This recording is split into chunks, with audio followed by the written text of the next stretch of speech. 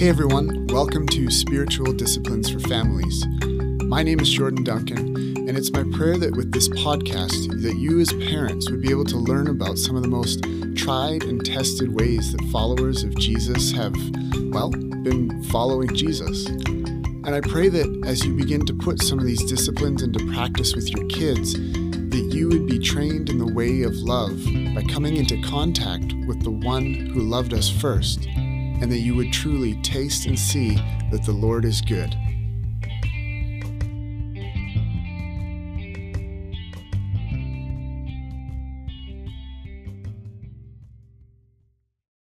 So far on the podcast, we've talked about the role of parents as disciple makers in making disciples out of their kids. And by making disciples, what we mean is orienting their hearts and their desires towards God. But practically, how does that happen? How do you actually do that? Well, that's where the spiritual disciplines come in to play a huge role. They are tools that you can use to do just that. So let's talk this week about what are the spiritual disciplines, what role do they have in a disciple's life, and how do they work? Well, at first, if you tell your kids that we're going to start doing spiritual disciplines, they're going to immediately think of what? Of punishment. If they hear the word discipline, it will probably alarm them. Now, as adults, it's probably been a while since we were disciplined for anything, unless, of course, maybe we made a mistake at work and had some sort of formal discipline or a write-up. But on second thought, we realized quickly, there's other meanings to the word discipline that aren't about punishment, like self-discipline, which we exercise in order to keep ourselves from eating too much chocolate, or which we exercise in order to make ourselves go exercise, right? It takes self-discipline to get out there and go for a run. But wait, that still sounds like punishment. So is spiritual discipline about spiritual punishment? And what do the spiritual disciplines have to do with being a Christian and following Jesus? Well, I'm glad you asked, and I hope that's why you're listening to this podcast. As a disciple of Jesus, we are becoming more like him. Yet, this would be impossible to do on our own power. That's the whole message of the gospel of Jesus Christ, is that we can't become who we are meant to be as humans, as images of God. We can't look like Jesus. We can't live like him as we're supposed to do without some divine intervention, without some godly power in us. The good news, the gospel, is that Jesus sends his Holy Spirit to sanctify us. Sanctify just means that we are transformed into his holiness. We are restored to what we were created to be. We were created to be the image of God on earth, just like Jesus is. To say that the Holy Spirit sanctifies us simply means that he transforms us into what we were created to be. So it's about a transformation, one that we couldn't do on our own. It's miraculous. And yet Jesus doesn't just come and simply wave his hands like some genie and poof, we're instantly transformed into his perfect image. Discipleship means following Jesus. Following means it's a journey or it's progress over time. This word disciple refers to the student of a master teacher. There is learning involved in following Jesus. And as anyone who has ever been to school knows, learning requires action from both the teacher and the student. The spiritual disciplines of the Christian life are simply the ways that we, as students of Jesus, intentionally act and engage with our discipleship. Notice the tie between the words disciple and discipline. Do you hear it? Disciple, discipline. The disciplines are the practices of a student through which they participate in the learning process. But what are the spiritual practices? And if you have looked at any of the writing on this, why am I capitalizing spiritual? Well, unfortunately, sometimes when Christians say something is spiritual, What they mean is it's for the elite Christians, as if that was even a thing. But we don't mean the elite or special Christians who supposedly have their act together. That's not what we mean by spiritual disciplines. That's not who the spiritual disciplines are for. The spiritual disciplines are for all disciples, because the spiritual disciplines are some of the ways that we are discipled. So other times, when well-meaning Christians might say something is spiritual, really what they mean is that it's mystical or emotional or somehow intangible, something interior. While the spiritual disciplines may seem at times a little mystical, and while they may affect and involve your emotions or bring in some interior or intangible aspects like, say, your character, that's not only what we mean when we call these practices spiritual, and that's not why we're capitalizing the word spiritual when we're writing about it. Instead, what we mean is what the Bible means by spiritual. When the Bible says something is spiritual, it means that something has to do with the Holy Spirit. You remember him? He's the third person of the Trinity, of one essence with and equal to God the Father and God the Son. The one breathing things into being at creation, the one who spoke through the prophets and dwelled in fire and smoke in Israel's temple, the one who descended on Jesus at his baptism and empowered him in his ministry, the one who Jesus said would remind us about his word and guide us into all truth, the one who was sent by Jesus at Pentecost and is given to us at our baptism. Yeah, that one. The spiritual disciplines are spiritual because they are the practices through which we participate in what God the Holy Spirit is doing and wants to do in our life to make us more like Jesus. The spiritual disciplines are disciplines because they are the ways in which disciples, the students, engage with what Jesus, the master teacher, is already doing in our lives. What God the Father and Jesus the Son are doing through God the Holy Spirit is work that we could never do for ourselves.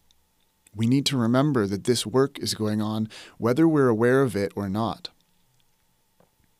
However, because of God's gift of free will to us, it is work which we are free to obstruct, impede, reject, and prolong. The spiritual disciplines are the ways that we submit to what God wants to do and actually is already doing for us and in us. But let's be clear, the spiritual disciplines are not practices of self-improvement, as though we're the ones doing the work.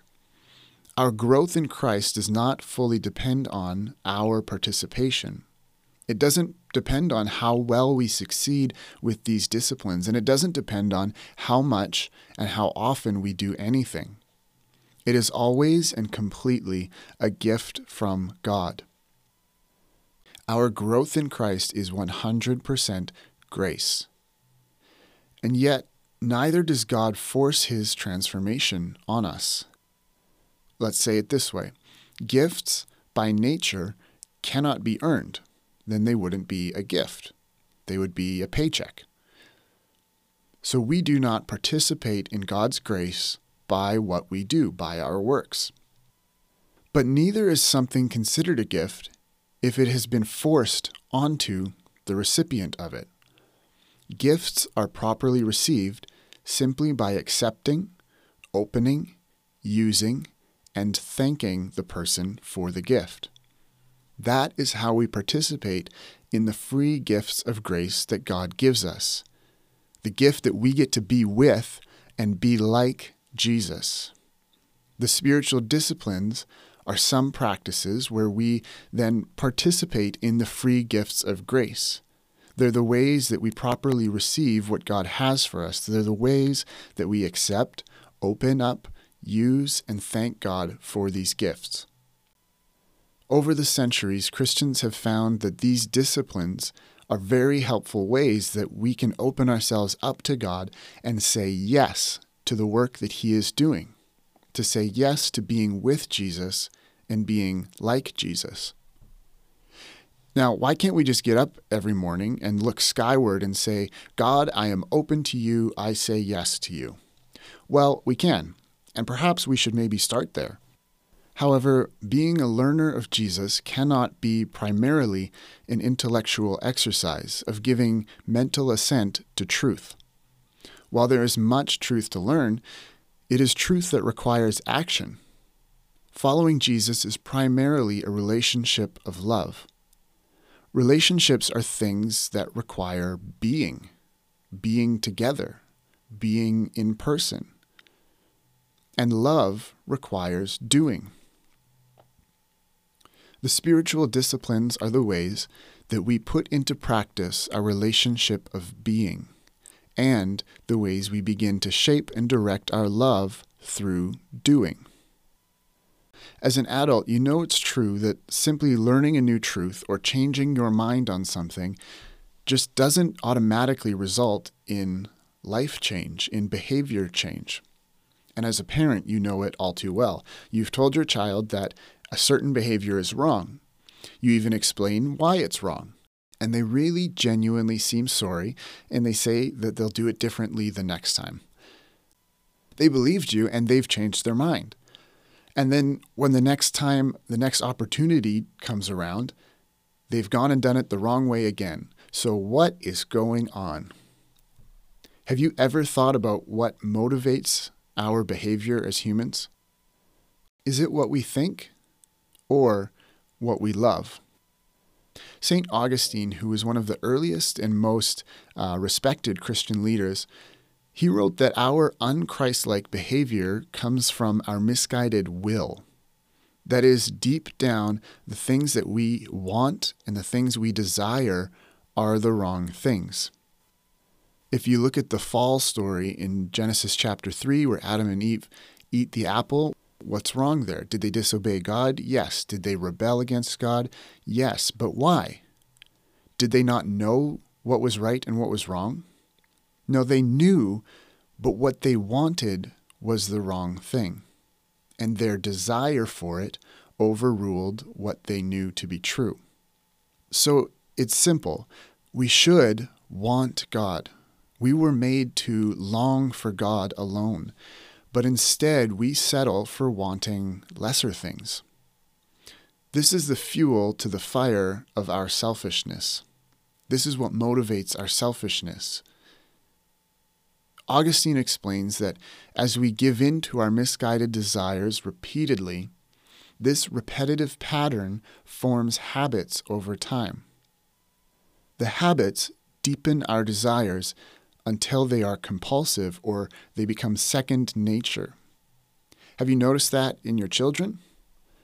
Like, when did you teach them to become so selfish? You didn't.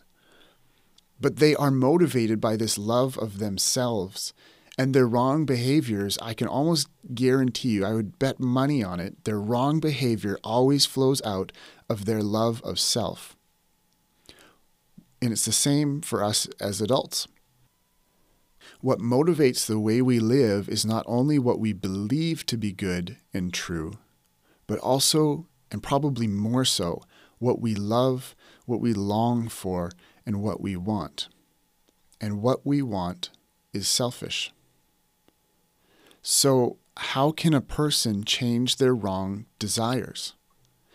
Because if we're meant to be like Jesus, and Jesus is the definition of love, someone who lays down his life for his friends, someone who is completely self-sacrificial, how can we change our wrong desires, our selfish loves? How do we change those selfish loves into desires for the right thing, for loving God and loving our neighbors? Well, if the wrong desires were formed and deepened and solidified through our repetitive patterns, our behaviors that then became habits and then became just second nature, then the right desires too can also be formed through repetitive patterns that will become habits and will, over time, maybe over our lifetime, become second nature. Christ writes his law of love on our hearts. And this transformation of heart happens through repetitive practices of being with Jesus and being loved by Jesus. our selfish love and our desire to be loved will only change as we are loved by Jesus. And as we are loved by Jesus, we are changed from these second nature habits and repetitive patterns of just loving ourselves to being able to be selfless and to love other people and to love God. And our desires change from wanting to be loved to wanting to love. The spiritual disciplines are the ways that we train ourselves in God's love. They are the tools that shape our desires through repetitive practice, and they do so by opening us up and saying yes to the Father's love and to the work of Christ in us by His Holy Spirit. And what a gift that is.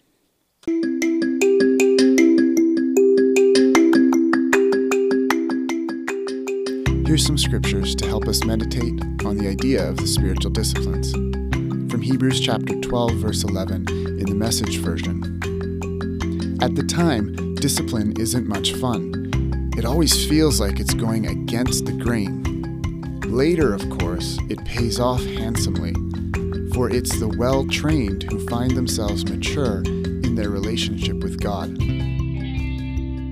Philippians chapter 3, verses 12 to 14, and chapter 4, verse 9 in the NIV. Not that I have already obtained all of this, or have already arrived at my goal, but I press on to take hold of that for which Christ Jesus took hold of me.